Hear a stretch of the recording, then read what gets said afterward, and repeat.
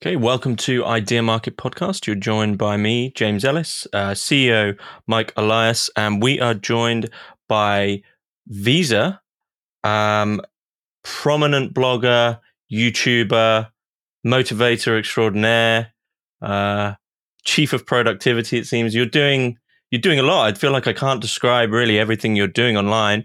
I've spent a lot of time on your website, a lot of time on your YouTube, and there's so many directions we could go in with this interview. But thanks for joining us. And Visa, just how would you describe yourself? Well, so I try. It's a feature, not a bug. I try to do lots of different things at once, and I tend to tailor my description of what I do based on who I'm talking to.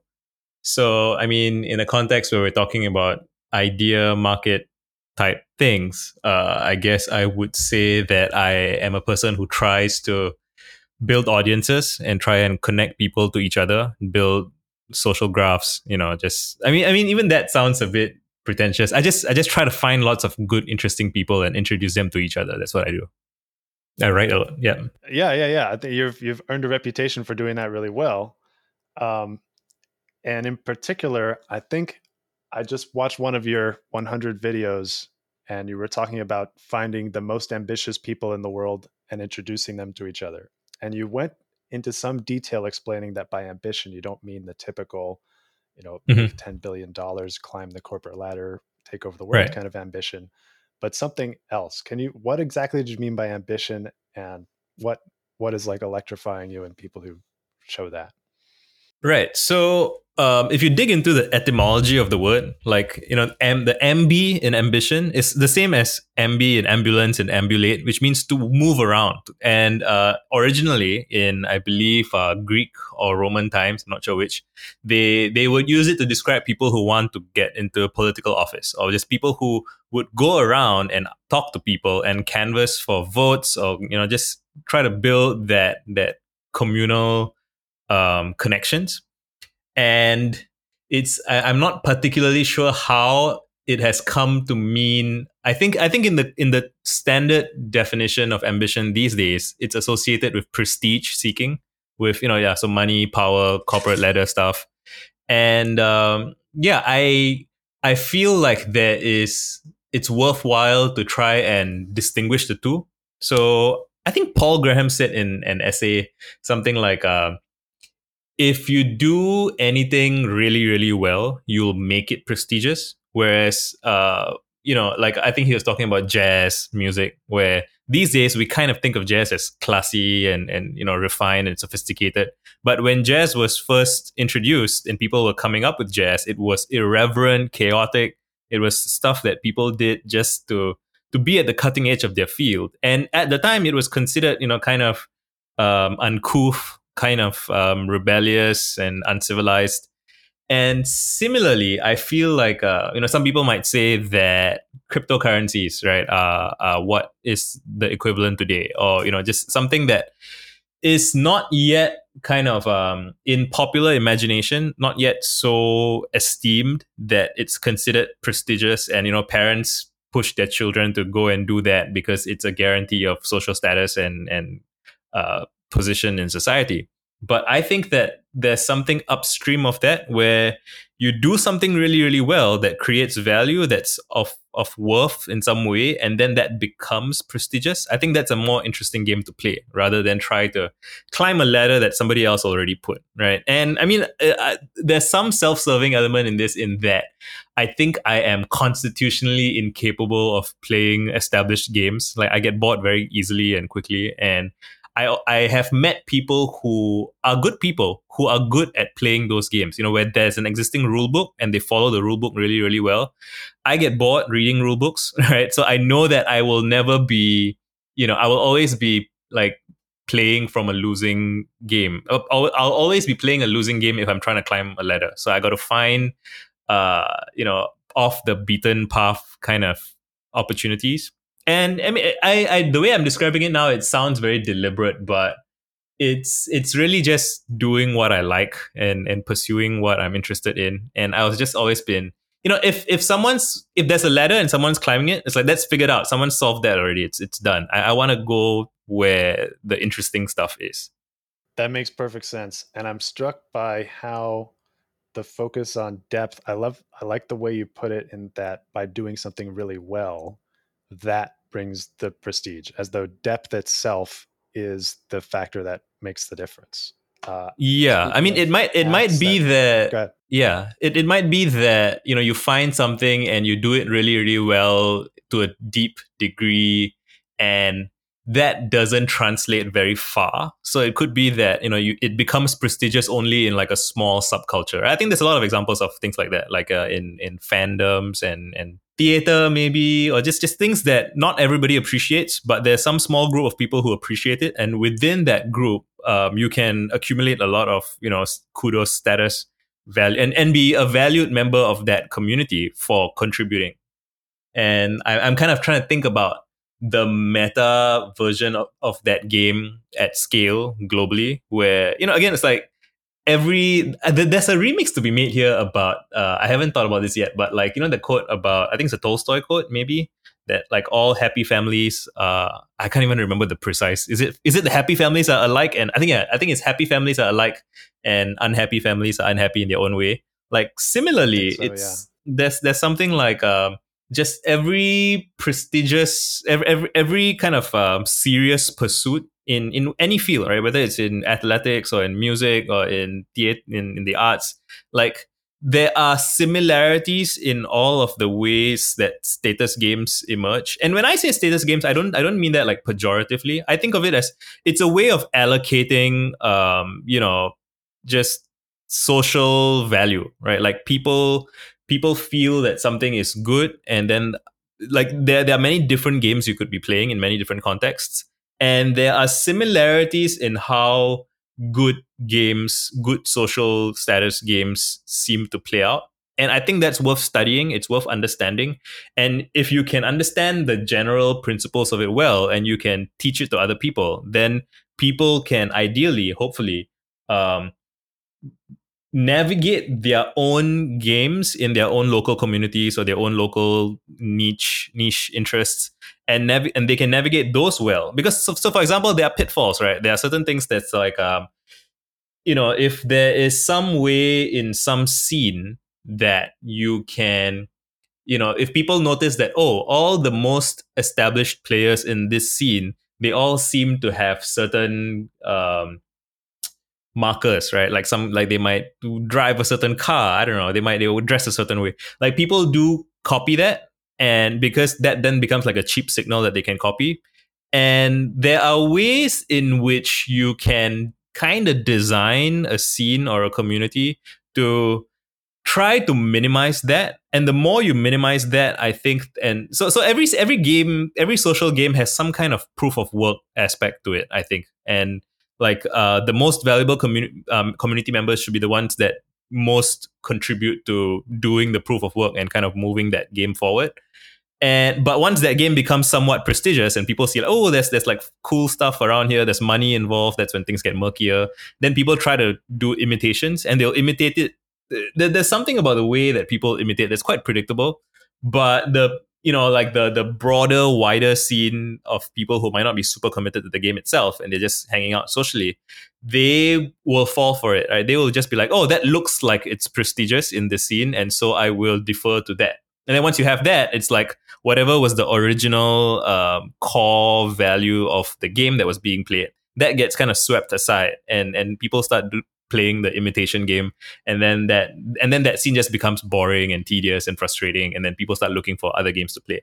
And I feel like we need people who in every scene, in every pursuit, right, in everything that's worth doing, we need people who have the knowledge and the insight and the understanding and the ability to navigate, to understand these dynamics, so that they can kind of preserve and protect these scenes as long as possible, so that the valuable work gets done. And yeah, that's kind of the sort of thing that I think about.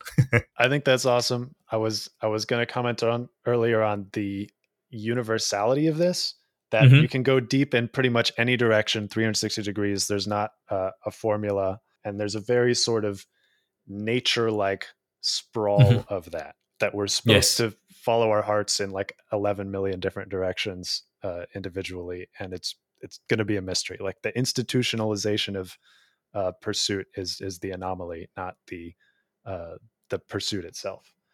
Yeah.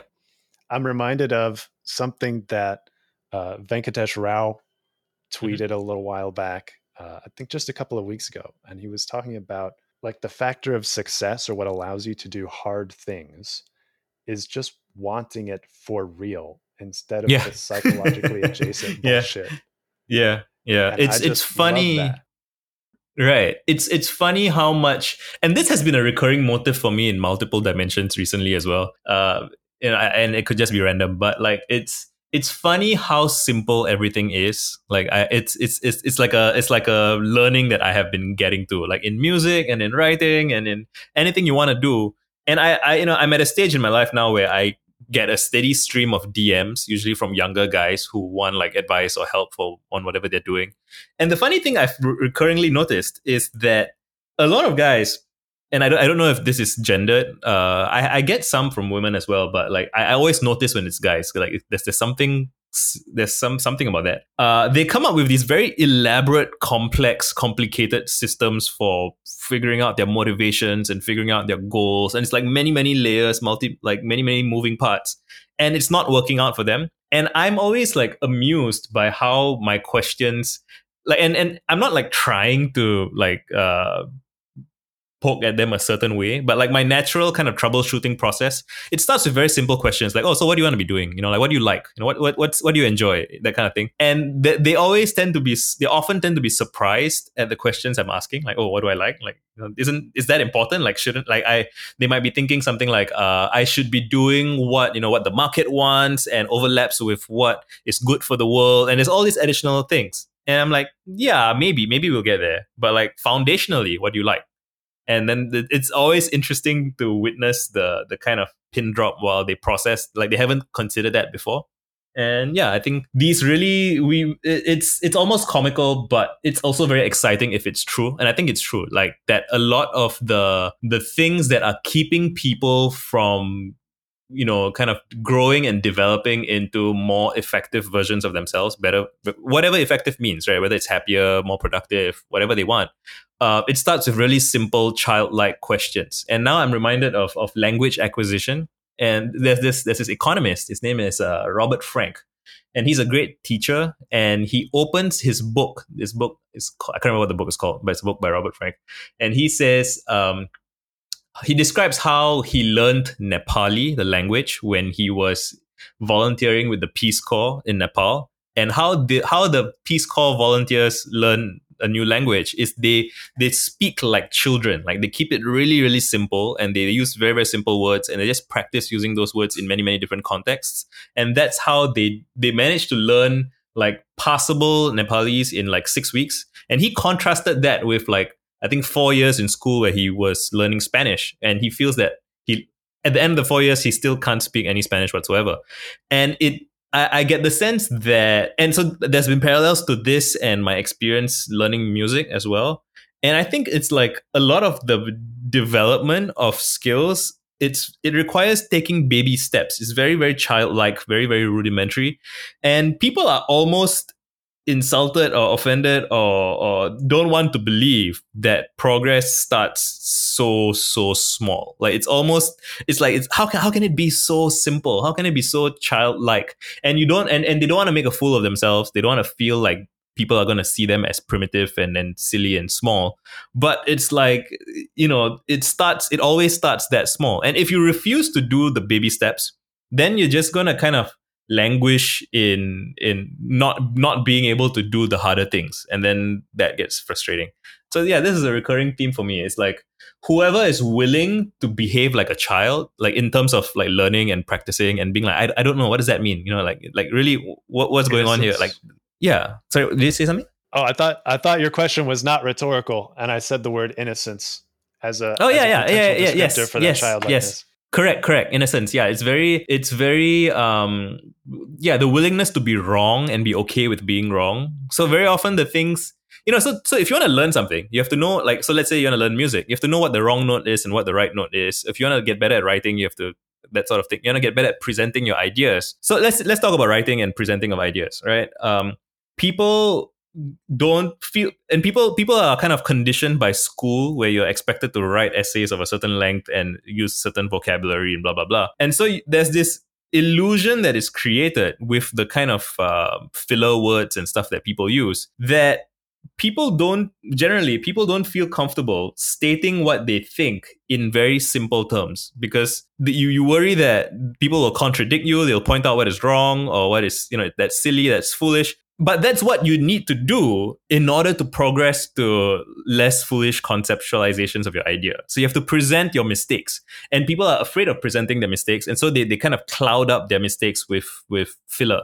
And when you cloud up your mistakes with filler, you can't learn. Like, you can only learn by making the mistake clearly, facing up to it. And like, I just saw somebody just tweeted at me a quote from, I think, was some old author. It might be Durand, the guy who wrote the epic History of Civilization book. But he was saying, I think so. But he was saying, I don't know if that's him for sure, but like the quote was something like, become a connoisseur of your mistakes. Like, really, love your mistakes and understand what went wrong. Like, and people don't feel comfortable with that. And I think children are quite naturally comfortable with it because they haven't learned to feel like a lot of shame and embarrassment at making mistakes. They're just playing, they're just dancing around, spilling paint. And yeah, so it's such a recurring thing that I see in so many domains where people say they want to get better at something, but then when you investigate why they're struggling, it's things like, somebody will say, I want to become a better writer. I'll be like, oh, what have you written so far? And they'll be like, oh, I've written like 2 blog posts. I'm like, oh, write like 100 blog posts, dude. Then come back and talk to me. And he's like, oh, no, surely I can get better. I'm like, no, you can't. You just have to have that volume. And it's interesting how people resist. They resist the idea of doing something simple at high volume. Like they feel like there must be some clever way to do it fast. But there isn't. It's really mundane how you develop excellence. Yeah, and as you're talking about the motivations of bloggers, that people who say they want to be a good writer and then won't do the 100 things, it makes me wonder if proof of work has a particularly tight relationship to that kind of inner honesty. Like, if you want something for itself, instead of because you want to wear this label or you want people to think of you as X, then maybe you're more willing to do the thing. Maybe you don't need someone to tell you to do the thing. Yeah, I think it's very healthy, especially to have some domain in your life where you kind of measure your progress, if you want to measure your progress. I mean, to just have some domain where volume of output is something that is how you navigate. Whether it's writing or painting or making podcasts or whatever, making videos. Like, because if you're agonizing internally about wanting to be a good writer or wanting to be a good photographer, and you're like researching how to take good photos, and then you've borrowed a book from the library about like all the photography labels and stuff, but you just got to take more photos. And like every day that you're taking photos, you're getting better at becoming a photographer. I think there's a quote from Quentin Tarantino where he's describing filmmaking, and his perspective, so Tarantino has some unpalatable views on some things, but his view on creativity I completely agree with. He's like, if you love movies very much, you can't help but make a good film. Like, you don't need to know what kind of camera you're using, you don't need to know all the details of like the aspect ratios or whatever. Like, you just trial and error, pick up a camera, try and film something, look at the thing that you filmed, ask yourself, how does it feel? What is it like? Is it good? Is it bad? What do I like about it? Do I like, is it? And then you just interrogate it over and over again and just make more and more films, and you keep, the last one was too, it's too fixed. I need more movement. Or this one was too, because you have taste, and the taste will guide you to making the work that you want to make. And this like applies to everything. It's like friendships and conversations and quality in all domains, right? It begins with, you have to seek the quality and you have to know what you like and what you don't like. Like, it's very simple actually, but people trip up because I think they try to think ahead. They try to think ahead of the work. But the work is how you think. And, sometimes people do a lot of research trying to know as much as they can before they do the thing. And that's a trap because it raises your expectations of, you feel like, now that I've read so much, I must be good at the thing. And then when you do it and you're bad at it, you feel worse. And it delays the amount of time until the first thing that you make. And yeah, it's just, it's a trap. It's a common trap that I see people fall into. It's like over intellectualizing, accumulating information, which you can do forever, right? And you just need to take action at some point. And the only thing you really need to know before you do something is, how do I avoid catastrophic failure? Like, how do I not get injured or hurt or that sort of thing? And that's usually like a couple of lines of instruction should get you there. Like, don't, just you can fill in your own examples, but that's that. You want to get as much time with the craft as you can. Where do you think that attitude comes from? The attitude of believing that there's going to be some magical leap, so we don't have to just do things simply. It's not. People don't think that they actually have to do the simple steps. Where do you think that attitude comes from, where everyone seems to think there's going to be some magical antidote to becoming great? I think part of it is that we valorize geniuses, which is to everybody's detriment. It's to the detriment of geniuses. It's to the detriment of people who want to become geniuses, right? We don't see the body of work that people do. We don't see the kind of interim steps, the process by which they go about the thing, and then when we interview people who have achieved great things, the interviewers tend to try and get a soundbite, right? So I guess the short answer to your question is, I think it's like media poisoning. It's like people are misled by the media they consume, and by media they consume, I don't just mean news, right? Like, it's like movies and just everything. It's like you always see like the trend. There's this great blog post or just an article on crack.com from a long time ago. And one of the things it talks about is effort shock, which is that basically anybody who tries to do anything substantial, they almost always face effort shock, because they were almost always misled. Like, nobody is accurately telling you just how much work goes into anything, right? So like if you take like an Olympic medalist winner, you see them on in the stadium, and then you see them get the podium. And it's like, you don't see the thousands of mornings they wake up every single day to train, which is like, it's super mundane and it's monotonous and it's repetitive. And I think even if you could watch like a video of somebody, I mean, you can't watch one video of all of the training because that's thousands of hours. And if you compress it into some kind of training montage where you like do like a few seconds of each training thing, that still doesn't, unless you're watching a person train every day. I think that's one thing, that if you have like a sibling, for example, who is an athlete, or like someone in your life personally has been working on a thing for really, really long and they get really, really good at it, I think that that disabuses people of the notion that there's some clever thing you can do or say that gets you straight to the end. So it's like the kind of selection bias thing is, we interview people at the end and we kind of pressure them to say something clever, or they themselves feel obliged to say something clever. And I mean, it might be a genuinely clever thing, but they got there with like tremendous amounts of work. But there's almost like a bandwidth problem, right? To seeing the volume of work that they've done. But I mean, so the great thing about publishing, so for like, especially online, right? Like if you have a YouTube channel or if you have a blog, if you see that someone has been blogging for a long time, then like, you can see for yourself the volume, right? I remember thinking this about Morgan Housel. I don't know if you guys know him, but he wrote a book recently called The Psychology of Money or something like that. And just even before he wrote the book, I saw him on Twitter, and it feels like I didn't know him because he wasn't in like my social circles. I didn't know him. And I saw a few tweets, a few passages of text, and I'm like, holy shit, who is this guy who's incredibly good writer who's come out of nowhere? And then I found out that he used to write for Fool.com, and he has written over like 3,000 plus articles on Fool.com. And I'm like, oh, okay. Like I'm always, it's always scary for me a little bit when I encounter a writer and they seem phenomenally good. And always when I start to dig into the details, I'm like, oh, this guy has written thousands of things. I've been reading Emerson recently, Ralph Waldo Emerson, and Emerson gave like 1,000 lectures like on like in across the US. And it's like, giving so many lectures as a minister. Alan Watts is the same. He was doing like radio talk shows every day. And just that volume of doing things, it will get you to a place very, very far removed from if you just start out. And yeah, I think one important thing that would be worthwhile kind of communicating and transmitting to the world is just how much can change a person through large volumes of output of any kind, right? And our intuitions for this are still broadly miscalibrated. And I do think we have like the modern media technologies means that we can have a better shot at correcting this, I think.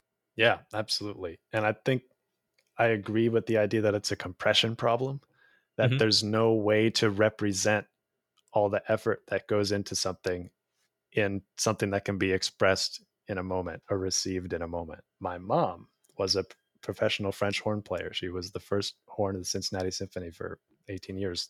I grew up Wow. there. She went to Juilliard, played music in movies that you've probably seen, like the whole Amazing. shebang. And she was always practicing when I was a child. She had 4 hours a day or more practicing in the basement. And so I was super exposed to that. It was like having a sibling athlete in a way. Mhm. That doesn't seem to have affected me very much because I'm still just as subject to the desire to get there quickly as anybody else.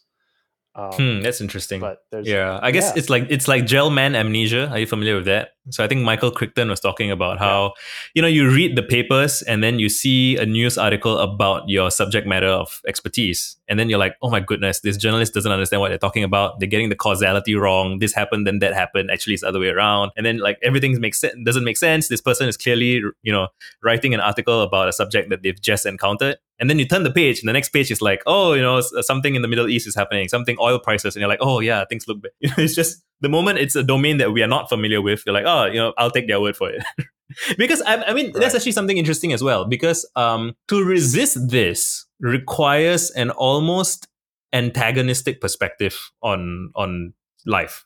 Right, which is I think Malcolm Gladwell's book about talking to strangers, like he talks about this, like the people who are early to detect scams, early to notice that, oh, like this guy is cheating people of their money, or this person is being whatever. Like there's a certain personality type that is very attuned to identifying when other people are bullshitting, but they tend to be not listened to because they're like fundamentally kind of abrasive and distrustful to begin with, which is why they're like, no, wait, like what that person just say, like they want to verify everything. And that isn't a very natural way of being for like just casual social life. And so like we do, most of us, I think, are wired to kind of take people at their word. And when you add all the media distortion and all the incentives for everything, it becomes very difficult. I think my ex-boss had and my ex-boss is quite a rigorous guy, and he said something like, just like sense making, like trying to really understand things is like a debilitating process, like because it really goes against all your instincts and intuitions, and if you want to do it with other people, like you have to. And you want to have like a non ostracized social life, like you have to develop all these skills. You have to learn to kind of placate people while almost interrogating them if you really want to know what's true.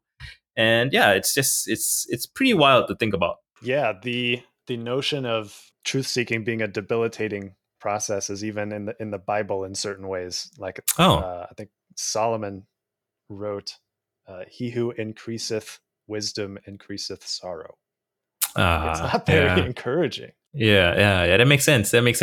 Have you watched The Big Short, the movie? Yes, it's the same. It's the same kind of thing. Like when I last rewatched it, it was just the first time I'm watching it, I'm like, oh my god, the financial system is bananas. But the second time I watched it, it's like I already know the plot, so I'm just paying attention to how people didn't just tell Michael Burry. I mean, in the context of the movie, so I don't know what the reality of it was, but I assume it's similar. People didn't just tell Michael Burry, oh, I think, that doesn't seem right. They're like, they will tell him, you are insane. Like what you're doing, no one else is doing what you're doing. So you are, like, how dare you? And they're almost saying, and so what was he doing, right? He was rigorously examining reality. He was looking into the books. He was looking at the numbers, and he's like, wait, this doesn't make sense. But all his peers were choosing to disregard the numbers, and they were, following the leader, kind of following, it's like a conga train, right? And it's just I found myself compelled to like meditate and reflect on the fact that if you try to be rigorous about making sense of what's happening, you will likely be derided as someone who is insane. Literally, and what is sanity, right? Like it's deviant behavior, being deviant from the social order, being deviant from social norms. And the thing is, like again, there's some nuance here about how it is true that some people have, let's say like mental illnesses, like brain damage, something's going on that makes it difficult for them to be well adjusted and to cope. And so they might have, symptoms, and they might behave in ways that are unhealthy for themselves and for the people around them. But it also matches, so it's like a matching problem, right? Like you're trying to be in fact, you're trying to be as sane as you possibly can, but in from the frame of reference of like mainstream moderate society, they can't tell the difference until afterwards, and it's a very, very lonely place to be. Yeah, it's very much like first they laugh at you, then they ignore you, then they fight you, then you win. Like the thing in retrospect was perfectly sane, and then they valorize your genius, but in the moment you're an enemy of the state. You're Socrates, you're Jesus, you're someone who gets assassinated for poking at the emotional architecture of society. That said, Mike, though, that doesn't always happen. I mean, you give the example of Tesla. We we've got we understand Tesla now, but we still haven't made the leap. Yeah, I don't know quite so much how much we understand Tesla. I think a few pockets of nerds understand him, but generally the scope and significance of his work is kind of suppressed in its significance. Like he wanted to give wireless electricity to the whole world and basically develop the tech to do it pretty easily. And now we have little pads that you can charge your phone on while it's still plugged into a wall, and that's wireless electricity 100 years later. That's pretty paltry improvement.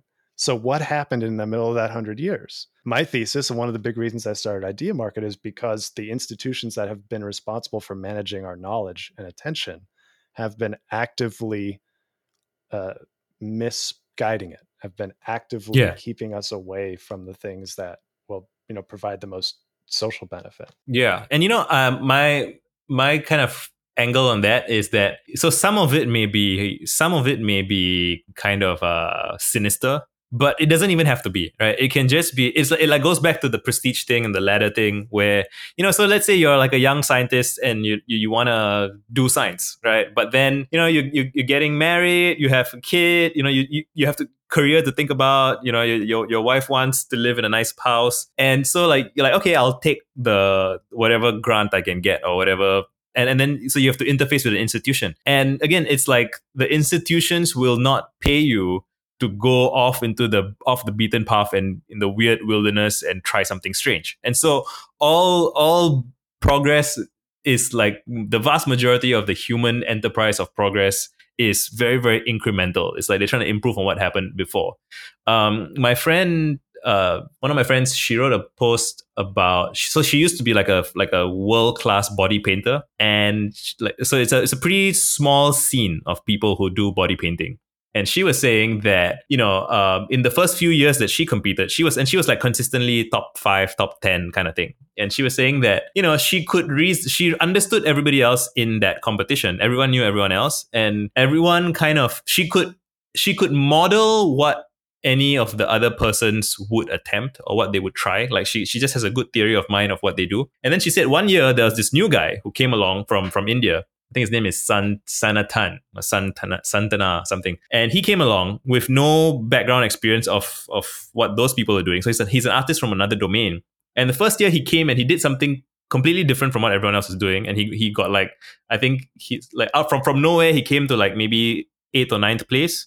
And then the next year he won. And the year after that, he won by a huge margin. And she was saying that what he did was like alien, like shocking to her. Like, because, he just all of the things that she assumed that, and everyone else also assumed, was like the established order for what good body painting looks like. He completely disregarded that. So they all were kind of doing colorful, kind of like intricate certain things. And he came along with like this dramatic, bold, just like things that were moving people to tears, like just crazy stuff. And that's just an example of, just reading about that. And you're like, that must be true of like every domain, right? In every class, what is good writing? What is good music? What is good science? What is good, where should we be? Like, it's theoretically possible for someone who hasn't learned the established paradigm to do something that's just because he wasn't operating with those assumptions, come along and do something completely bizarre in relation to what the establishment is, right?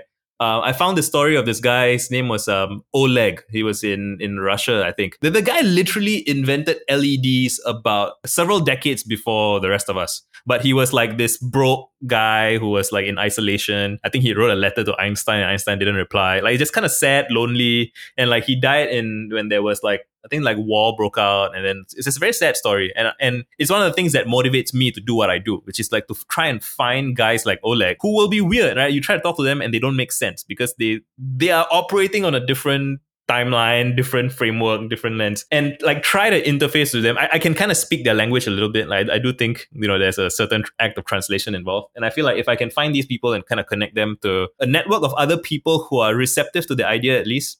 And I think, if you go all the way to the extreme end, some of those people will say, even we who are relatively more sympathetic, we still can't understand. But like, I think it's worth a try, right? It's worth, if there's like a 1% shot of finding someone who advances some domain by 20 years, like that's a gift to humanity, right? So that's worthwhile. Yeah, and that aligns really closely with Idea Market's core thesis as well. Mm-hmm. The notion that the future is already here, but it's not evenly distributed, or there's nothing new under the sun. Like basically, I assume just from researching crackpots on the internet that for every problem, some crackpot in his basement has fixed it. Yeah. He has found a solution. Like the imagination of humanity is so much greater, like as a totality, than we've been led to believe, and than we really benefit from. So what I'm hoping is that by enabling people to profit by elevating these people, by finding people like Oleg, having that be sort of a venture opportunity financially, that people will seek out these people more reliably than they currently do without that kind of motivation. Yeah, that's exciting. That needs to happen, right? Like, and the thing is, I've seen memes that's like, I think there's this meme of like a guy at a computer turning back to his wife, and he's like, "Hey, honey, I've found something that all the top scientists in the world have missed." Right, and it's like Did you the joke that yesterday. I think I just saw that like a day ago. I don't think I retweeted it, but I've seen it do a few rounds, right? And it's like just trying to give you credit, yeah. Yeah. There are people who are kind of like unhinged and misled, and they don't have an independent framework for making sense of what they make sense of. So yeah, it's easy to laugh at the people who are wrong, but like it is entirely possible that there are things that institutions miss because institutions are not incentivized to be rigorous about finding the truth. And I have like crazily simple examples in which like the media establishment gets things wrong. Like literally open a new tab right now and Google like, is Mark Zuckerberg left-handed? Or is Steve Jobs left-handed? And there are people who say that they're like news sites that put these guys on the list that Mark and Steve Jobs are left-handed. And you can find photographs of Steve and Mark writing on the whiteboards with their right hands. So they're verifiably right-handed. But like people don't do that basic level of fact checking, and then it gets replicated over and over again, and it becomes so that's one example that I can point at and say that's obviously wrong. And my friends are like, okay, Visa, like why are you so what? Like sometimes the media makes mistakes. I'm like, yeah, but this is a trivial thing, and you have to copy this understanding. Again, it's like the Gell-Mann amnesia thing. You have to realize that this is true for every single piece of information in the whole world. And when you really process that, I think people are in denial, as in, like to experience, to go about your life and not feel like everything's collapsing. You have to kind of contain how far that idea can go, because if you really get into it, it's like a bad psychedelic trip. I think it's like really you have oh my god, there's nothing stable to stand on. And Richard Feynman has a quote where he's like, I don't know anything for sure. Everything I have degrees of confidence about different degrees of things. And it's like that's an example of a worldview that attempts to be rigorous, and most people don't. And again, like how many bits of established, so if you think of the mainstream global knowledge graph, meaning institutions, governments, media, there's something we can call a mainstream knowledge graph. And it's full of errors. It's like, just as like a website says Zuckerberg's left-handed when he's not. Similarly, there's like, and there's things that's like obviously malicious. Like people think that, like there's still food pyramids in some countries where carbohydrates are at the bottom with a lot of carbs there. And that was entirely the function of a push of like big bread and big wheat were pushing to get more sales. And so they invented that food pyramid and marketed it to health departments who put up posters in doctors' offices. And it's like, oh my goodness, you can't talk about these things without sounding like you're crazy. But it's true. It's verifiably true. And the guy who wanted to get doctors to wash their hands, Semmelweis, he was beaten and sent to an asylum. So we have, just getting I think, so again, I don't expect to persuade the entire world of this, but I think there are enough thoughtful people who can distinguish, like, okay, like what this guy's saying makes sense, and I can verify it for myself. And if you have like, I think right now my dream is something like 100,000 people who know of each other in like a loosely connected scene where if anything's valuable or important, we can transmit information through that social network. And that's what social networks should be for. But again, as just as how food pyramids are weird and whatnot, like one of my central talking points is that social media is not even like 1% as powerful as it could be. Like hardly anyone's thinking about it. And the analogy I use here is that, when the electric guitar was invented in like 1930, everybody just thought of it as, oh, it's like an acoustic guitar, but louder. And so I will use it to play acoustic guitar, since it's like an electric guitar, it's like an acoustic guitar, but it's louder. And it doesn't sound as good because the amplifier kind of distorts the sound a little bit and it sounds thinner and wirier. There isn't a hollow body resonance. So it doesn't sound as good. And it took 30 years for Jimi Hendrix to show up, and he's like putting in the distortion and the wah, and he demonstrates this is a completely different beast. You can do insane things with it. And everyone's like, oh my God, like this guy is an alien from another planet, and he has demonstrated that this instrument is magic. Here's the thing though, there's nothing about the guitar that prevented someone from playing like Hendrix did in 1930. But it took 30 years for someone so what I say is that imagination is our bottleneck, right? Like people just didn't imagine that they could do that with an electric guitar because they were still thinking of it as an acoustic guitar. And it took some weirdo to be like, what if I turned it up, right? And I feel that the same is true for social media and just digital technologies. Like, the things I say to my friends are like, hyperlinks have not been utilized. We do not know what we can do with the hyperlink. We do not know what we can do with Twitter, even, right? All of these things, it's just we reason from past examples and from history. We use our old intuitions, and that's just there's just so much potential.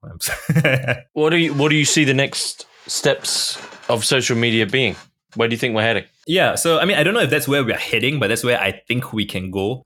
It's so like my friend Andrew, he has this quote that's like, social media is not optimized for connection, it's optimized for consumption, right? What they want is they want you to spend more time on site, and they want you to look at ads, and that's how they make more money, that's how they increase engagement. And so for example, on Twitter, I have like 30,000 followers. There's absolutely no help from Twitter to help me process my follower list and look for who is interesting. And I have to manually do that. And I spend a lot of time and energy manually doing this. I spend like hours. I think by now I would have spent a couple of 100 hours like manually tweeting and talking to people and scrolling through a list of 30,000 people, see what countries are people from, so that I can build this database of, and Twitter could hand me this information pretty quickly if they wanted to, but they don't see this as part of their, job, right? Like, and I understand why they do that, but like it's like a missed opportunity. But like so I'm trying to build, so I have a Roam document where I list out major cities, and people who follow me and like they can opt in to being put into those major cities. And so we do meetups in every, like we had one in Austin recently, we have New York, we have just all over the world, like London. COVID kind of slowed me down in this thing. I was gonna do like a world tour, and then COVID happened. But like, yeah, it's this, and the thing is, any celebrity, any famous YouTuber, any Twitch streamer could do some version of this, but hardly any of them are thinking about things this way. Again, it's like, I feel like it's the electric guitar to acoustic guitar thing. They think, oh, how can I monetize my audience? Like I can sell products, I can sell merchandise. I'm like, this is your level of imagination for what can be done with large volumes of people is like, it's just you're scratching the surface.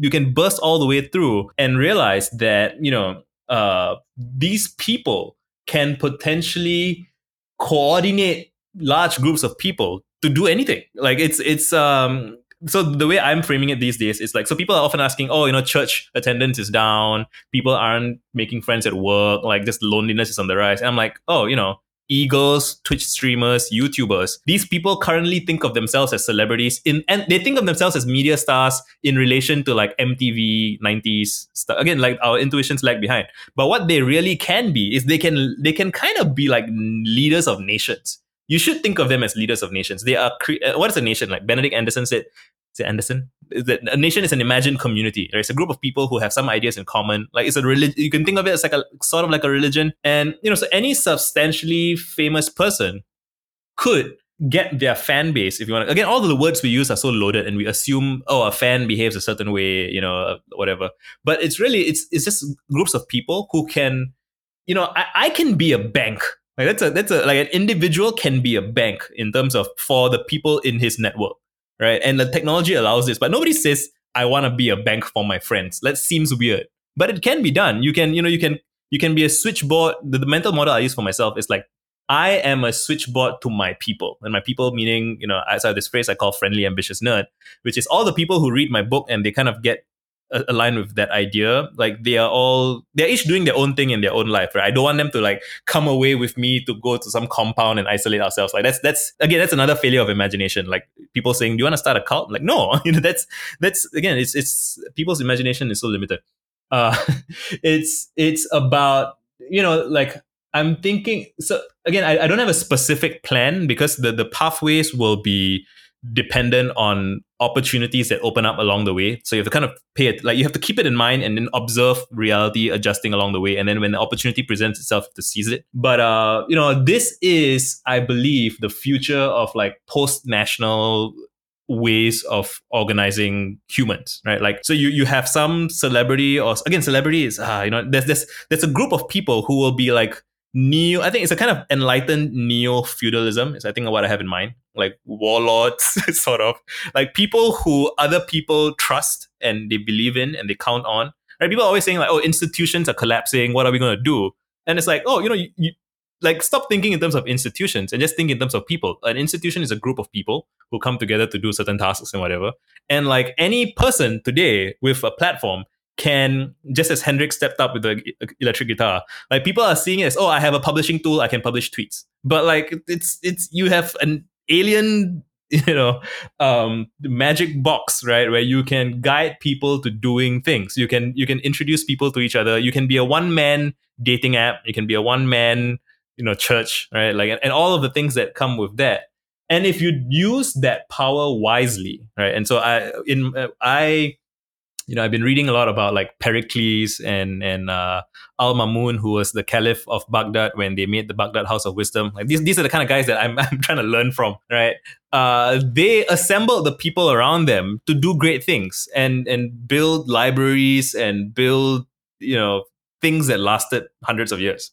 And that is possible, and I hardly see anybody talking about it, which drives me a bit nuts. I do think there's a slight problem where if I'm overly explicit about this in text on Twitter, for example, I might attract the wrong kind of attention, because it's like there's a class of people who, again, it's what we're talking about scenes, right? There's a class of people who want to be socially associated with people who seem cool and interesting, but they don't really want to do any work. Like, if I get a bunch of like fanboys, and so I think, and I'm sure you guys can think of some examples, people who tweet like just fortune cookie kind of stuff. And then if you do that, so I currently have 33,000 followers. If I tweeted fortune cookie shit, I can grow it to 100K, 500K. It's possible. I'm a marketing guy. I know how to do that. But when you do that, your comment section then becomes full of noise from people people who aren't interested in having conversations. They just want to associate with that. Oh, there's a charismatic, celebrity figure there. I want to hang out with him. And then it's like, I can't spot Oleg in the noise. I need to find Oleg. I need to find the guys who are doing interesting work. And no one is... It seems to me like hardly anybody is explicitly optimizing for this. Like, which strikes me as an opportunity that it's still untapped. I think the people who know me and like some people in my circles, they are wisening up to the idea and they are trying their own versions of it, which I encourage. Because again, the amazing thing about like networked things is that once you understand the way I'm approaching these things, like you yourself can do your own version of it in your own city, in your own friend group. Anybody can at any time ask their friend group, like, hey, so what's everyone working on? Right? So this happened. I tweeted this about a few months ago. I tweeted, is anybody working on anything strange and interesting?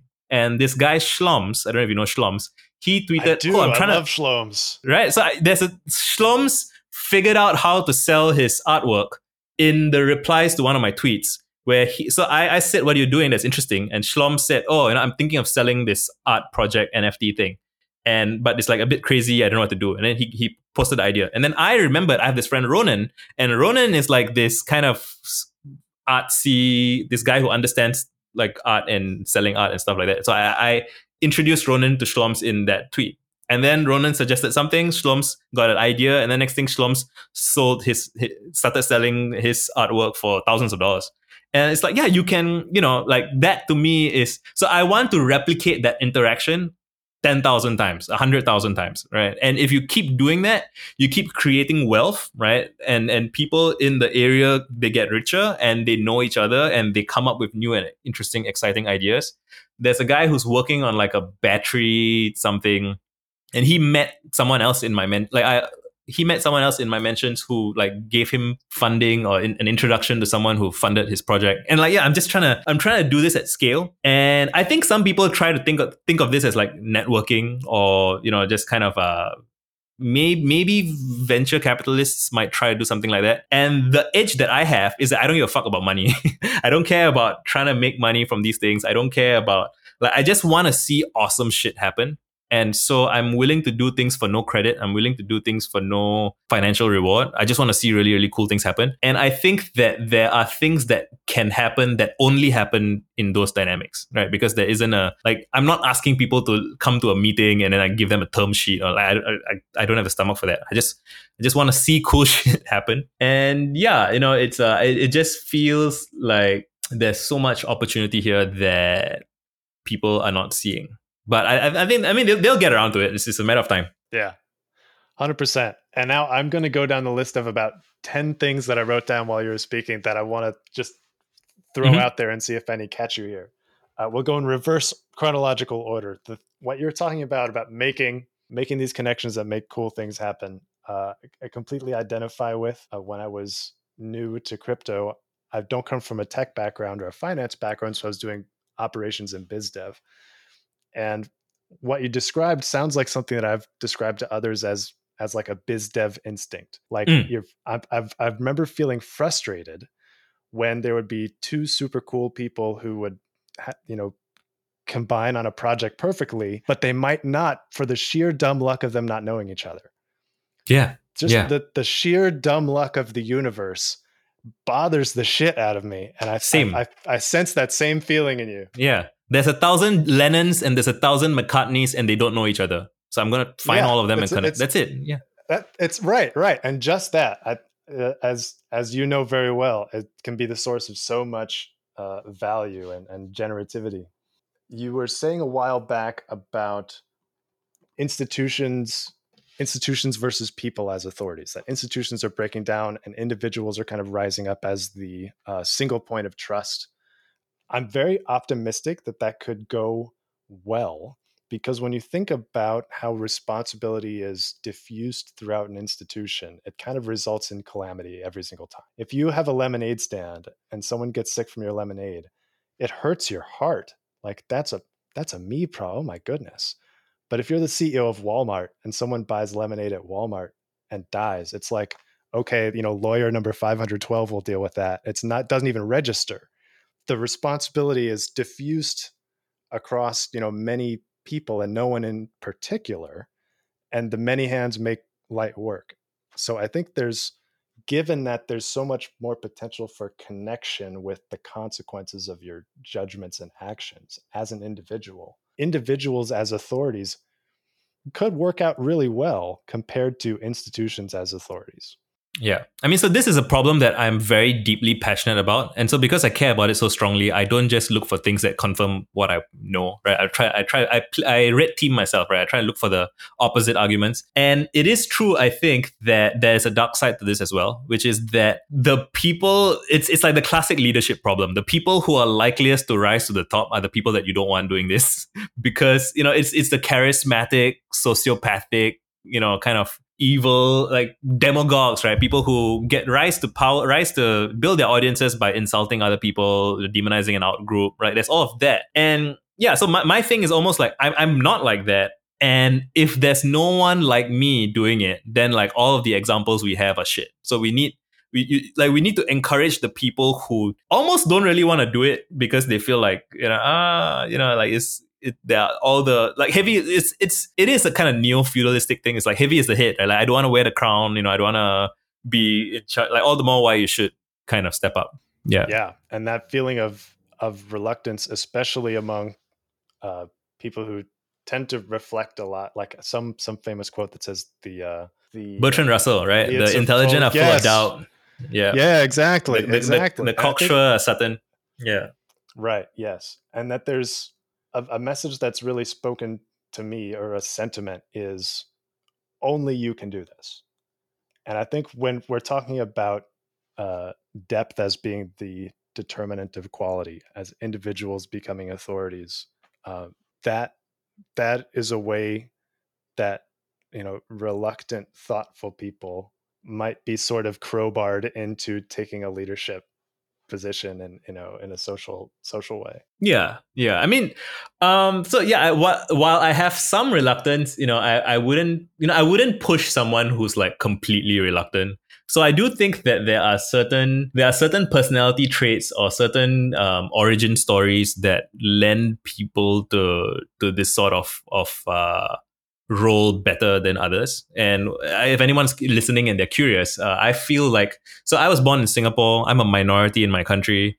And even amongst the minorities, like I'm kind of a little bit not neurotypical, a bit of a nerd, a bit of all of those things. And, I found some parallels between my story and like, not to say that I am like those people, but I was reading about, so Barack Obama is one. Like, if ignore his presidency entirely, like let's not talk about him as president. Just that he is a half black, half white guy who became like the Harvard head of law. Was it Harvard head of law? He was the you can look it up what he did before he became like becoming a senator and stuff like that. And if you examine his life, he rose to that position. If, in my opinion, the way I would frame it is almost like because he didn't belong in any single in-group, like he didn't have he didn't feel entirely at home amongst his black friends. He didn't feel entirely at home amongst his white friends. He had to kind of find a way to unify people and to do this community manager kind of stuff for his own psychological, social well-being. There are a couple of other people like this. Trevor Noah is another example. So Trevor Noah is literally, he was born half black, half white in South Africa, and during the time of apartheid. And so he had to learn to be charismatic and kind of win people over. And you don't have the privilege of being able to like demonize some outsider, because you yourself are an outsider. So if you try to do that, you're going to be next on the block at some point. So you have to be very inclusive. And another example is this lady called Bozoma St. John. She used to be like a head at Uber and then at Apple. Like, she's this very accomplished corporate person, and she's kind of the same. She was like born in Ghana, I think, and she moved to the US, and she's like not quite American, not quite African, and it's like all these people who are like so basically misfits, right? So the examples I've given are kind of like racially misfit, but there's all kinds, people who are queer, people who are neurodivergent. And I find something beautiful in the idea that it's the outcasts and the misfits who manage to learn how to interface well with people. They will be the ones, I believe, who kind of teach humanity how to fit better with itself, right? Because they had to learn it. Like, they didn't just, they had no table to sit at when they were growing up. And so they had to build their own table. And so they can teach other people how to come together and have family and have disagreements constructively and all of those things. And I think people with that kind of background, like, yeah, we do have a certain like thing to prove that I think is kind of healthy, right? Like, it's, we get off on seeing a great family gathering or a great group of friends having a potluck. Like, that really makes us want to do more of that. And I think those are the kind of traits that I would want in like somebody who's like trying to be a leader in any domain, for me personally. Yeah, that makes perfect sense. I also like the pattern of reconciling opposites, like both black and white. You have to deal with conflicting cultures and harmonize them within yourself, and then be something that can go in a third direction, like riding a bicycle. Yes. If you're not moving, exactly. You can fall left or right. But if you can find a third direction that ties the two together in a way that works, that's a supreme power. That's exactly it. So I was mentioning Pericles earlier. Like I was reading his funeral oration. The fella said this out loud 1,600 years ago. Hey, wait. It's like 400 BC or is it 400 AD? 400 BC, I believe. 400 BC. I don't know much about 2000. Pericles. You could tell me either one and I believe you. No, it's before Christ, right? So it's 2,400 years ago. And if you should, everyone should read Pericles' funeral oration. It's fairly short, and it puts like all leadership to shame. Like it's just the vision that he describes to his people for Athens, right? And this guy is, he goes on to build the Parthenon, and like Socrates and friends showed up during his era, and like it's just a real deal. Pericles, we do not talk about Pericles enough. And in his funeral oration, he's talking about he presents this vision of like a growth mindset to his people, right? Like we will build great things for the future, and our work will echo through the ages, right? People centuries from now will talk about what happened here, and they do, right? And he talks about how we don't like envy our neighbors. We are an example to them. We throw open our doors, let people come and see how we live, and we value rest, and we value the arts, and we take care of each other. We don't need to like litigate everything because we respect each other. Like it's just reading that stuff, like wow. He talks about like courage and valor, which like if a politician today talks about courage and valor, it's gonna sound like what's bullshit that guy say. And that's sad. It's sad that people can't really talk about virtue anymore without sounding like they are kind of putting on a show and act or whatever. And maybe at the time when he did it, some people would have accused him of that as well. I think there's some amount of that is inescapable. But it's just, again, it's like I like reading old history because I think we are very much, it's the same thing with the Hendrix thing again and the guitar thing. It's like we determine what is acceptable or how we should do our utterances and how we should act by reasoning from recent history, right? Like recently these things are acceptable, and over the past 10, 20 years, these things are acceptable, these things are not. But it's all part of like intellectual fashions that ebb and flow over like decades and centuries. So it's very valuable. I highly encourage people to read old things from like hundreds. Emerson's is great. I feel like 80% of the things that I tweet, like Emerson already wrote about it. Montaigne also already wrote about all these things. Like 500 years ago, Montaigne was like, the way we teach kids in school is bad and it's not helpful. It's like the wisdom is. And so again, when we're talking about like truth seeking and figuring out, how to diagnose problems, describe problems, like Montaigne's understanding of education is clearly valid in a way that, it would be harder if someone comes along and says, hey, I have a way of transmitting electricity through the air. Like that, I believe I have that way or whatever. Like we'll be like, okay, prove it, like show us. It's more challenging to kind of harbor those things. But like when someone's describing a problem and like the same description of the same problem crops up repeatedly for hundreds of years, it's like, like why are we not, like there's clearly something. I mean, I can spend another hour talking about that specific anecdote, so I won't. But like, it's just the way in which we are conceptualizing the problem is wrong. And actually, I guess I would simplify it as that.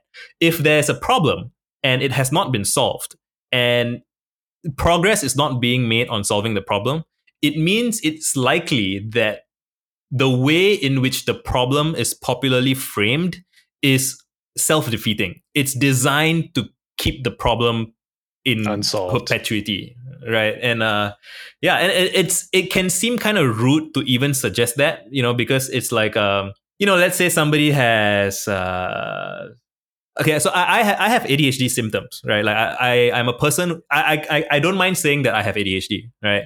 But I will also say that I think that ADHD is the wrong frame. And what I mean by it's the wrong frame is if I focus on my ADHD identity, there's something about the way there's something about the psychology of it, the way you make it an identity for yourself, and it makes it very difficult to go past that. And like to go past that, I'm not saying pretend you don't have it or pretend that label doesn't apply to you, but you have to find new labels and new ways of framing things that you want to reinforce and you want to kind of build up. And then when you've built up that new identity really, really well, the old label doesn't quite apply anymore. And this is a skill set that, I'm still learning this. I'm like, I would say I'm better than average than the I'm pretty good at it, but I'm not like a master yet.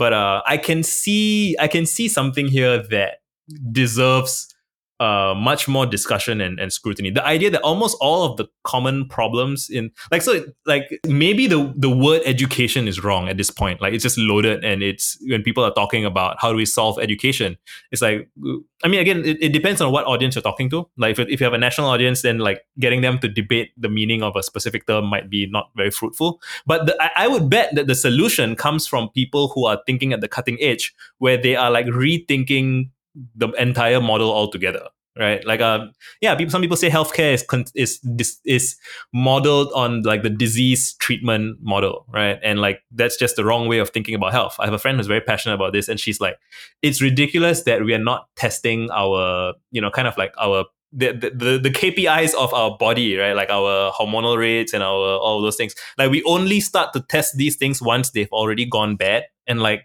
prevention could solve this in many. And it's like, there's ridiculous amounts of opportunity everywhere, and like saying this always sounds crazy, but you know, 100%. And the metaphor unlocks or blocks off so much. There's a psychology book that I love called From Normal to Healthy. The implication is that you don't just go to therapy to become normal if you're broken. You can also use psychology and therapy to become fully mature. And the standard of normalcy is pretty darn low anyway, and mixed in with insanity, given the incentives of society and all these self-imposed bad metaphors. And with in the same way that the health industry approaches healthcare from this sort of disease management sort of respect, I think we manage knowledge in a similarly unskillful and limiting way. Because the whole notion of facts being really important. Science was founded on the idea that knowledge is tentative, it's uncertain. Yeah. And the notion of a fact implies this certainty that doesn't really exist. And so when we're trying to convince people of the facts, propagate the facts, we're sort of manufacturing this certainty and then trying to distribute it and enforce it. And we're not even justified in doing that scientifically, let alone how impossible it is to convince someone of something that they don't want to believe. So Idea Market's core thesis, or we probably have 25 core theses, but it's that instead of facts, we should be thinking of knowledge as a risk management problem. What do we stand to gain? Yes. Oh, that's great. Yeah, it's really, and again, like if you follow through the implications of that, like our entire model of schooling is wrong, right? Because you can't teach a kid anything if he or she isn't, in a context where they have autonomy and they can put their knowledge into practice in a way that affects outcomes that they care about. There's a great quote from, I can't remember her name, but it was, how do we expect to prepare children for a democracy if they don't live in a democracy? Whereas, school is not. Like, they don't get any say in their education. And there's this class of thing is like a fractal across all of civilization. It actually, when I think about it, it actually makes me very, very optimistic, because it suggests to me that when we make some sufficient breakthrough in any one of these domains, like that would likely, we have an opportunity to cascade it across everything else, right? So I believe it's worth, and we can increase the odds of these cascades by building relationships of thoughtful people across all of these systems. And somebody sent me a link to like a 1903 article that said humans are not going to fly for 1 million years, and they try to mathematicalize it. They're like, like the amount of research that has to go into it, we estimate is 1 million years. Like 10 years later we were flying, right? So similarly, there's a lot of doom and gloom about just civilizational collapse, and there's some hard limits on certain things, but it was once a hard limit that man cannot fly, like we need people to be poking at all these frontiers. When you look at the trajectory of flight specifically as a series of inventions, it's incredible, because in 1903 or 1904 they flew, right? And then 50 years later, they're doing jet engines and SR-71s, which is still the coolest plane ever, and going to space. And then there hasn't seemed to be much advancement between, the moon rockets and what Elon Musk is doing in terms of metaphor. We're still just doing missiles that point up. And that actually makes me kind of suspicious that actually the trajectory has continued, in that exponential way, but it hasn't been allowed to spread to public knowledge, like all this UFO stuff that's happening right now. Oh, that's what you meant. Oh, interesting. Yeah. Yeah. Seems plausible. I wouldn't. I mean, that's a socially dangerous thing to say, but I wouldn't be surprised if. So another thing I would like to try to do is like, can we? Now that you say that, I'm like, how do we get people to be more playful and experimental with their knowledge? And this, all these things are connected. More playful and experimental with their knowledge, and not see this as, oh, that guy is cuckoo, right? And it's what you say. I really like what you say about knowledge as risk management, right? So it's like, if we have an understanding of each other that each person seems to be making sense and they seem to have their lives going on okay, right? And then it's like, okay, can we discuss the possibility of UFO, space travel, kind of like just stuff that's not in the current Overton window? And then we'll be like, okay, like, I don't know if it's true, but let's discuss it. Let's consider the possibilities.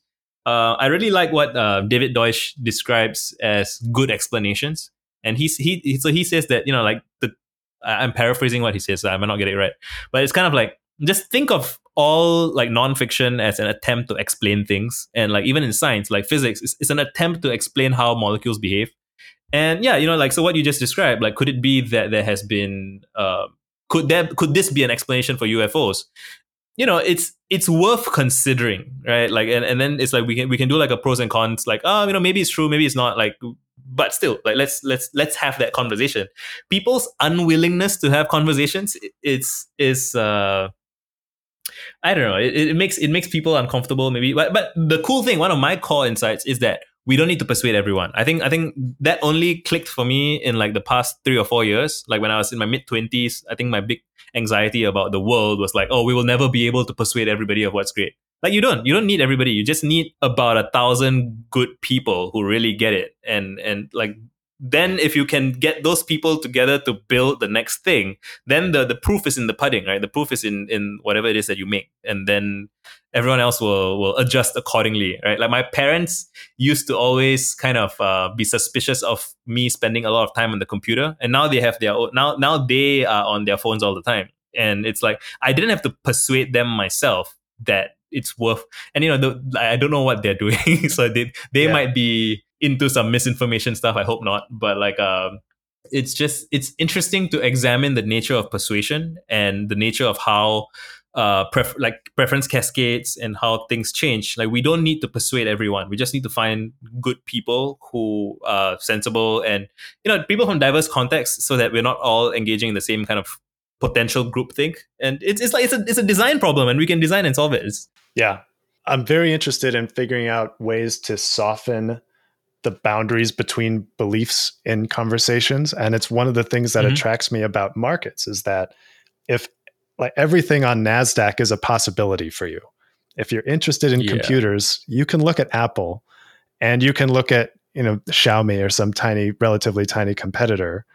And you don't have to say Xiaomi doesn't exist. You don't have to be offended at people who like Xiaomi. You don't have to be upset. They're on the playing field. There's no denying that they're on the playing field. Everyone kind of agrees to at least look at all the options. That's not really true in the knowledge world. It's not okay to look at certain things in public. It's not okay to ask certain questions in public. And I think the metaphor that we use around knowledge has a lot of power to shift that. I'm very optimistic that if we can think of knowledge as a risk management problem, then we can all collectively forgive each other for considering things that they're not allowed to right now. Interesting. Yeah, there's something to that. I do think that is promising in some way. Yeah. So it's an experiment. I'm hoping that it'll work the way that I imagine. You mentioned scoffing earlier. It kind of relates to that we scoff so often, or people scoff so often, that they don't realize the opportunity cost of scoffing. That you can have scoffing, or you can have a UFO that takes you to the moon, like you're going to McDonald's. Like which one? Yeah. Which would you prefer? Right. And the nature of good ideas is that they can, you can get to a good idea by going through dodgy and strange territory, which people don't seem to realize. So like we can have a conversation that starts out in complete woo territory where we're talking about nonsense, and then like along the way that brings you, again, it's like metaphors and ideas, right? Like perspectives and frames. A strange metaphor in one domain can lead you to getting a breakthrough in another domain, and then you profit from that breakthrough, right? Like it's just people. I guess people are just so uncomfortable with being wrong, which ties back to what we're talking about, childlike music. Oh, that's beautiful. There's this quote from Maurice Sendak, the children's author, who wrote Where the Wild Things Are. And he has beautiful, beautiful quotes about children and their experience of reality and how we dismiss them. And he has things about like how he says children are able to navigate between fantasy and reality seamlessly in a way that adults no longer remember how to. And so it's when children make things up, it's not that they believe that it's true. It's not that they believe, and you could maybe they might be framing it in risk management terms that without the language for it, right? Because I mean they don't yet have like consequences in their life that is such that they have to have certain barriers and boundaries and stuff.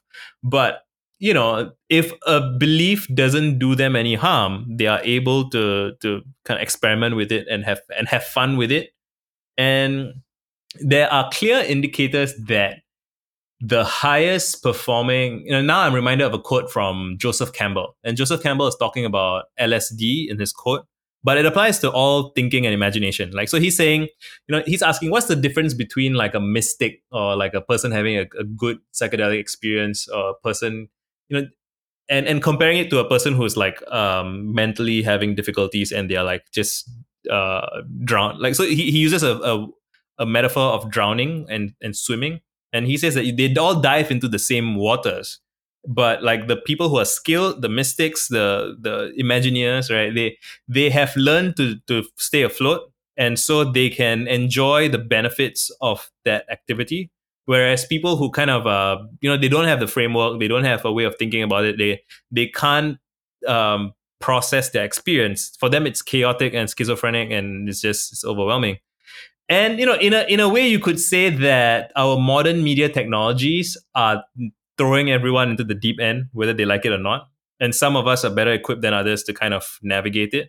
And I do understand the impulse that people have to kind of we must protect people from drowning, therefore we must like cordon off the pool or whatever. I understand the impulse, but that's not it's not going to work. It's not sustainable. It's too late. Like that ship has sailed, right? Like the torrential tsunami has come, and there's many more waves behind it, and we need to quickly teach people to learn to swim. And it's like our schools and our society, our media, everything, they almost do the opposite, right? They discourage people from thinking for themselves, and they kind of get people to follow what the institutions want, right? Like I was recently reviewing, so my economics is not that great, but so I was doing some reading recently out of curiosity, and I was like, and I did take economics in junior college, and I remember writing an essay in school, like there's like I took it for an examination at my A levels, and it's like I wrote a whole essay that you're supposed to do for like something about interest rates, something about monetary policy, and it's as I was reviewing content and looking at Wikipedia and asking people questions and watching videos and just trying to piece together an understanding that makes sense to me now. It blows my mind that I was expected at 17 years old to write a coherent, meaningful essay on monetary policy then. And of course, the truth is, no school seriously expects a 17-year-old to have any real understanding of monetary policy. So what's actually happening is that they are being trained to create the illusion of understanding by basically parroting out a bunch of talking points that they don't really understand. And that is how we do education. And then when the torrent comes, they're like, oh, wow, I know all these words, but none of it makes sense. And then it's just chaos, right? And it's just, it goes back to asking very childlike questions. What if this is true? What if it's not? What's the worst case outcome? Which is, again, it's like risk management, right? Like what happens when we don't understand this? What when we change this, what happens there? And so on and so forth. Yeah. And the cost of being thought a fool tends to be very low compared to the costs of discovering things, or the benefits of discovering things, the rewards. Taleb in Skin in the Game, which was kind of a big inspiration. I actually haven't read it, but I got the point, I think. He talks about institutions and people and experts that have this sort of essay regurgitation mentality of creating the impression of expertise without any particular connection to the consequences of their failure to understand something. And it seems like the education system is engineered to produce that, the sort of disconnection from consequence, the sort of disconnection from meaning. And this was probably the number one thing that frustrated me in academia, which I escaped as fast as I psychologically could, was that all of the work I was doing, I knew would only travel as far as the teacher's desk and back. All of this effort was just going into an empty void of nothing. It wasn't going to help anyone. It wasn't going to I couldn't articulate it at the time, but it was a sense of alienation. It was every bit as much as working for a corporation that kind of does evil and doesn't really care about anything but the bottom line. Yeah. I remember, so in High Output Management by Andy Grove, who wrote this book in I think the maybe 70s, maybe 80s. He's talking about how to run a business, as well as you can and manage well and blah, blah, blah. And along the way, he talks about making projections, right? And he says that, he draws out this chart where you make your projections for the next 3 months, let's say, on how much your sector is going to produce. And then you make your predictions for the next 3 months. And then next month, you correct what was the actual, you write down what was the actual amount produced, and then you project the next 3 months again. And then it creates this staggered chart of all the predictions and all the actual outcomes. So you can see from the chart, how far off were you from reality?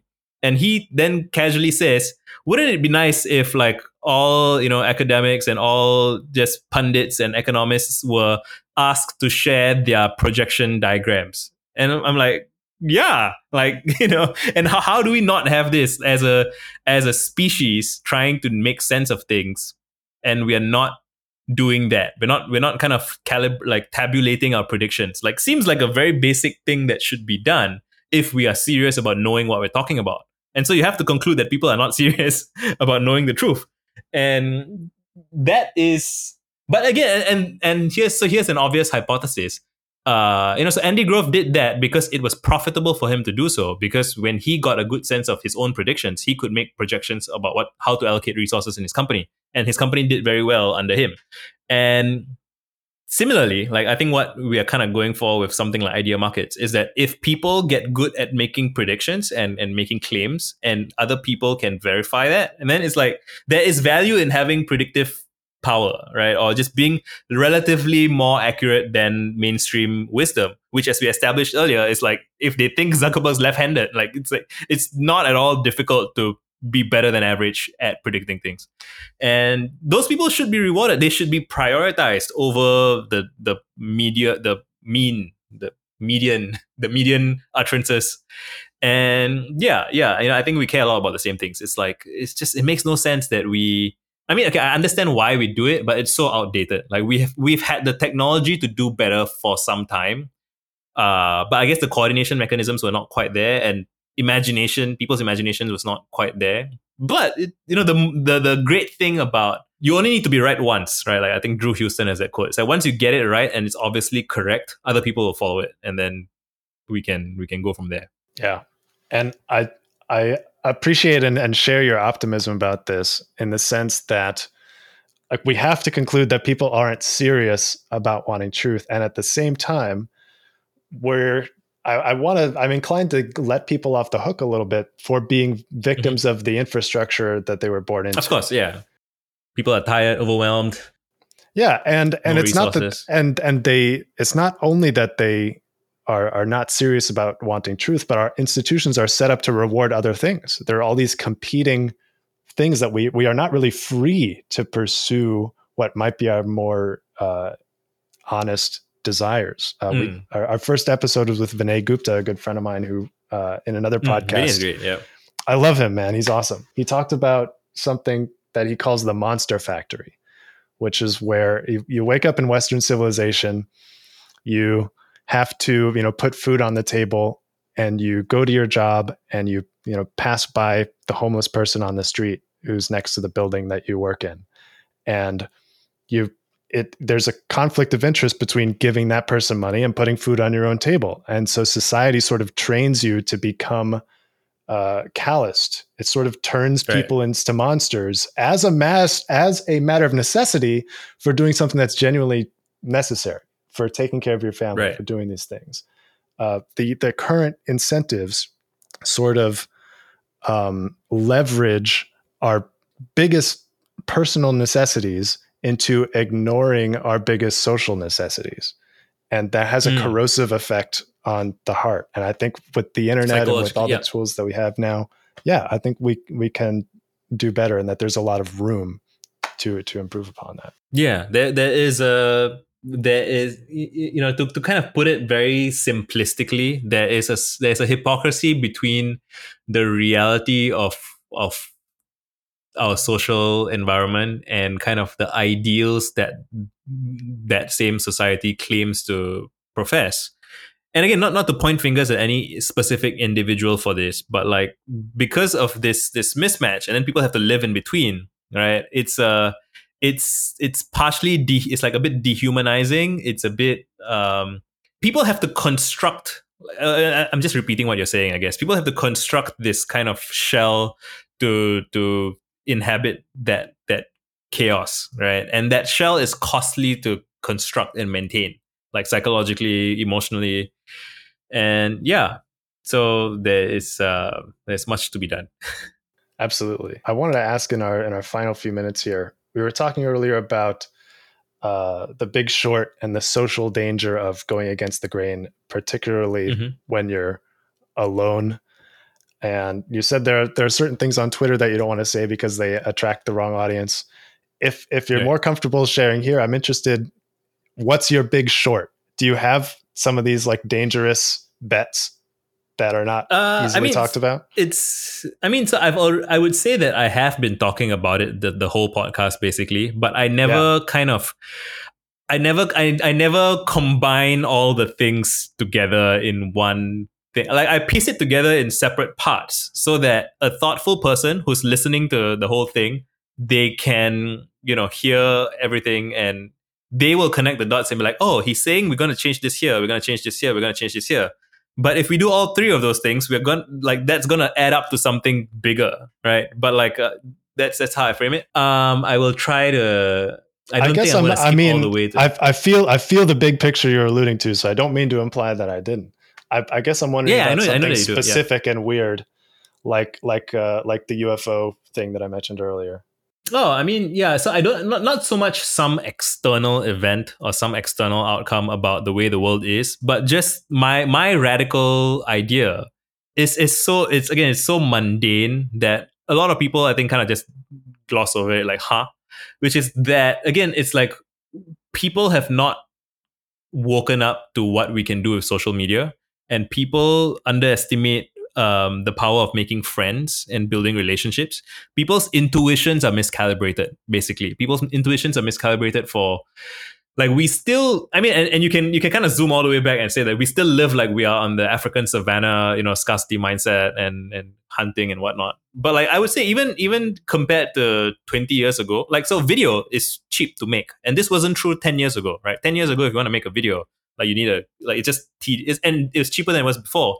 So like, maybe I do think that the kids these days, like Gen Z kids and later, because they were born with cheap video, like being able, like, you can just make video at any time, they take to TikTok and stuff more quickly than us. But there's a cost to that, which is that because that's a part of their environment, they don't remember what it was like before, and there's a bunch of nuance there about just there's a benefit to straddling both worlds. And that goes back to what we're talking about with Obama and Trevor Noah and all that. Like, I think people like us, we were from the old world sort of, and we have our feet in the new world at the same time. And I believe this gives us a very narrow window of opportunity. A window of opportunity to kind of synthesize the old world and the new. Like, so the new kids are incubating a new world that, like, amazing thing that's happening on TikTok is that kids from different countries, they're all using similar sign language in their dance. So they're developing a kind of international sign language. That's amazing. The kids are doing that like just by having fun, right? Like, and there are going to be implications of that us old folks don't relate yet or understand. But, they are not yet plugged into the economy and all those things that we are. So we have a duty and a responsibility to kind of help to steward that in a way that maximizes the chance of, the thing that's looming is climate collapse, right? Climate disaster. Like, if that wasn't in the picture, like, it can be all entirely cheerful. I'm sure Vinay talked at length about climate disaster stuff, right? Yeah, that is a concern. Like, how are we going to fix that and solve that? And my solution to everything is basically make friends. It's like, I feel that our species, again, any big problem requires a big coordinated solution, and we need to get better at coordinating. And people underestimate how much coordination they can do. Like, they can, like, just and all of this is old wisdom, actually. So it's like I sometimes feel like I'm a bit crazy because I'm just repackaging old wisdom and bringing it to the table, but no one else is doing it. So it's like somebody has to do it's so like Montaigne also said, if I write a book, like, one of the reasons I'm writing is because if I want to get to know someone impressive, like, by putting down all my thoughts in advance, other people can, I give the guy an advantage because he can read all of my thoughts, and then when we interface, we don't have to waste time having like a very slow and tedious back and forth conversation. He can just read all of my mind and we can jump ahead.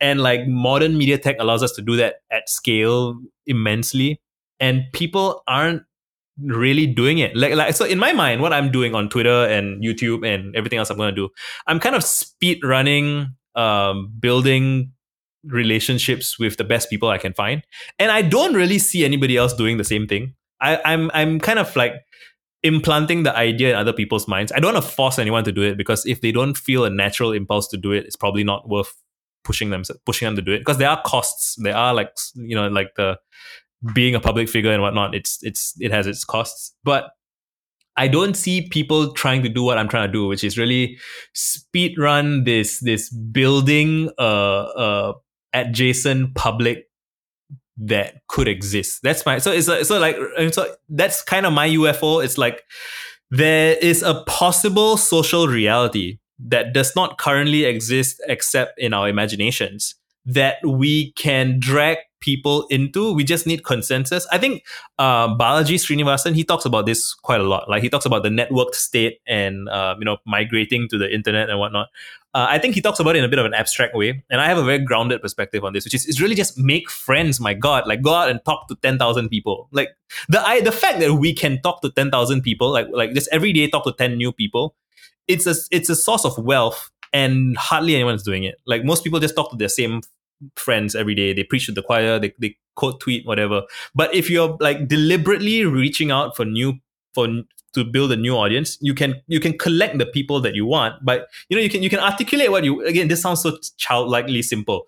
You can describe what you want, and then like speed date thousands of people to say, this is what I want. What do you think about this? They're like, that makes no sense. Okay, bye. This is what I want. What do you think about this? And they're like, oh, that sounds interesting. Cool. You are now my friend. Let me introduce you to like 8 other guys who also care about this. Cool. Join those guys. Next guy, this is what I want. And then you just do that very intensely, and you have very high standards. So very often the people who kind of follow the behavior of what I just described, they do it because they just want a lot of friends and they just want a lot of status. And so they don't have like ambitious goals. They're like, I'm so sexy, or I'm so just what, I don't know.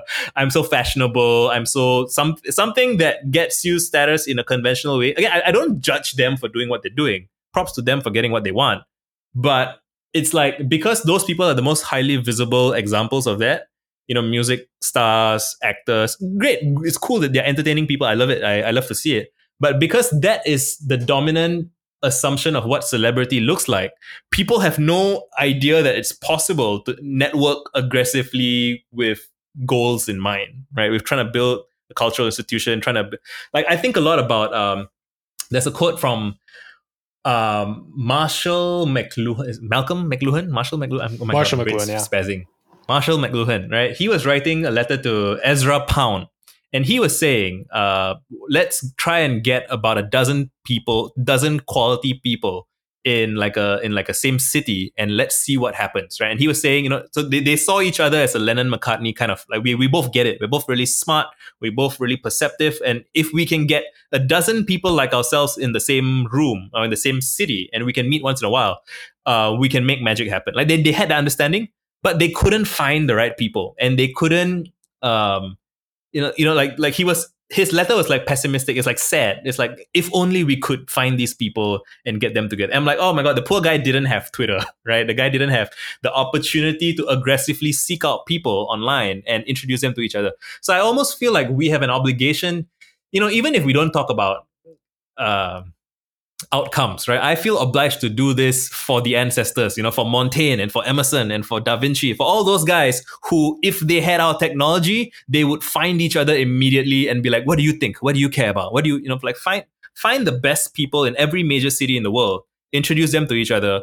And and sometimes when I tell people this, they're like, oh, but what do you want them to do? I'm like, it's not what I want to do that matters, right? Because that collective intelligence will be smarter than me by it will be like an AI, right? Like just 1,000 people who in conversation with each other, because a lot of these people have never met somebody else who gets them. And so they haven't put in the effort to articulate all of their thoughts because they rationally and correctly believe that it would be a waste of their time. So every one of these connections that you make, it encourages people to come out and say things.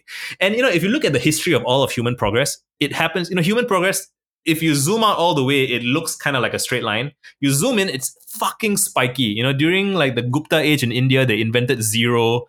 During the Baghdad golden age, they invented what did they invent? Algebra and algorithms, right? And then like during the Renaissance, it's like just there are these.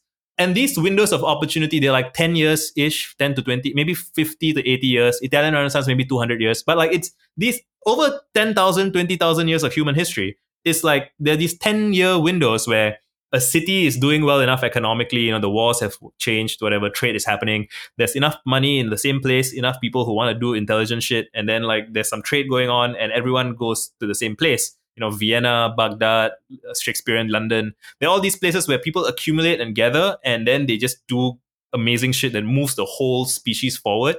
And we can reverse engineer this. Again, I think it's insane that we don't have people discussing this every single day. How do we reverse engineer a golden age? It can surely be done, right? Like, but it does require people who are not trying to optimize for personal profit in the short run. It does require people who are visionary, thinking like 50 years ahead, right? Like, there's a bunch of reasons why it's not happening. I know why it's not happening. Like, it's just we don't have the right people in the room yet, but they are scattered around, and a lot of them, when you find them, they're not super optimistic because they haven't met the others yet, or they are not, like there's just a bunch of reasons why it's not happened yet. But everything's like 95%, 92%. Like, just need to get these people in the right alignment. And yeah, that is my UFO. The idea that I believe is possible that we can create a golden age in our times, right? In our lifetime. Like, so if I consider you guys as part of this vision in a sense, right? If we can get 1,000 people together, maybe 10,000, I don't know what the number is, right? I don't know who the right people are, but like, historically, again, you have Shakespeare's London, you have Da Vinci's Florence, right? You have I consider Al-Khwarizmi's Baghdad, which people don't really think about as much. But like there are these small pockets in time in human history, like 1920s Hemingway's Paris, right? Like there's all these where the things that were done there echo for eternity, forever. Like we just the Athens Pericles, right? And we can do that. I think people wake up in the morning and they feel depressed and sad. Like, they're just like, life is paying the bills and going about. I'm like, we can, we can create glory days in our lifetime. And we don't need to be like as great as those guys because we have technology that allows us to do things that they could not. So we have like a buff. I mean, but on the flip side, they weren't bombarded with like negative media and stuff that discouraged them and made them give up. So we do have a different challenge, right? We don't need to be like math geniuses because we can find math geniuses elsewhere, but we do need to have that optimism and that dynamism and willingness to move fast and not give up and persist for 50 years, right? And which I promise I will do.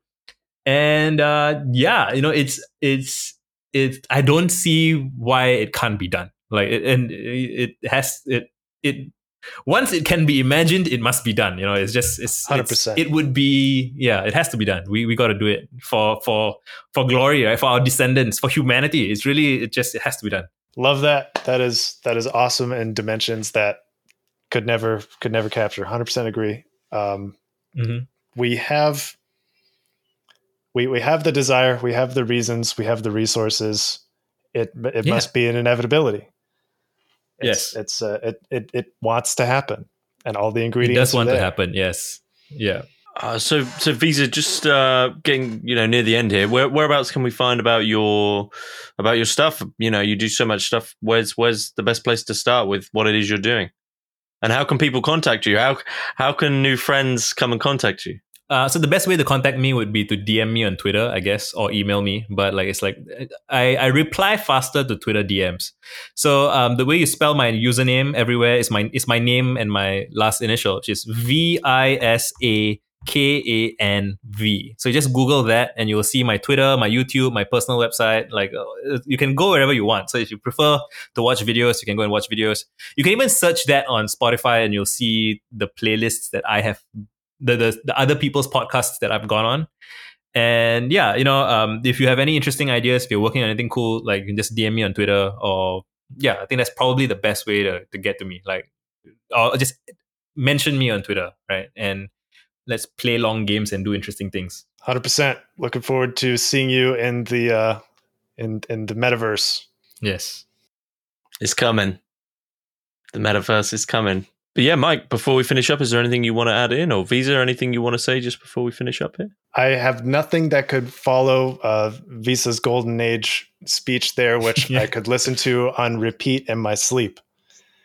Yeah, that's basically, it's a strong end. I think that's a strong end. Yeah. Yeah, 100%. Yeah, Visa, thanks very much for coming on.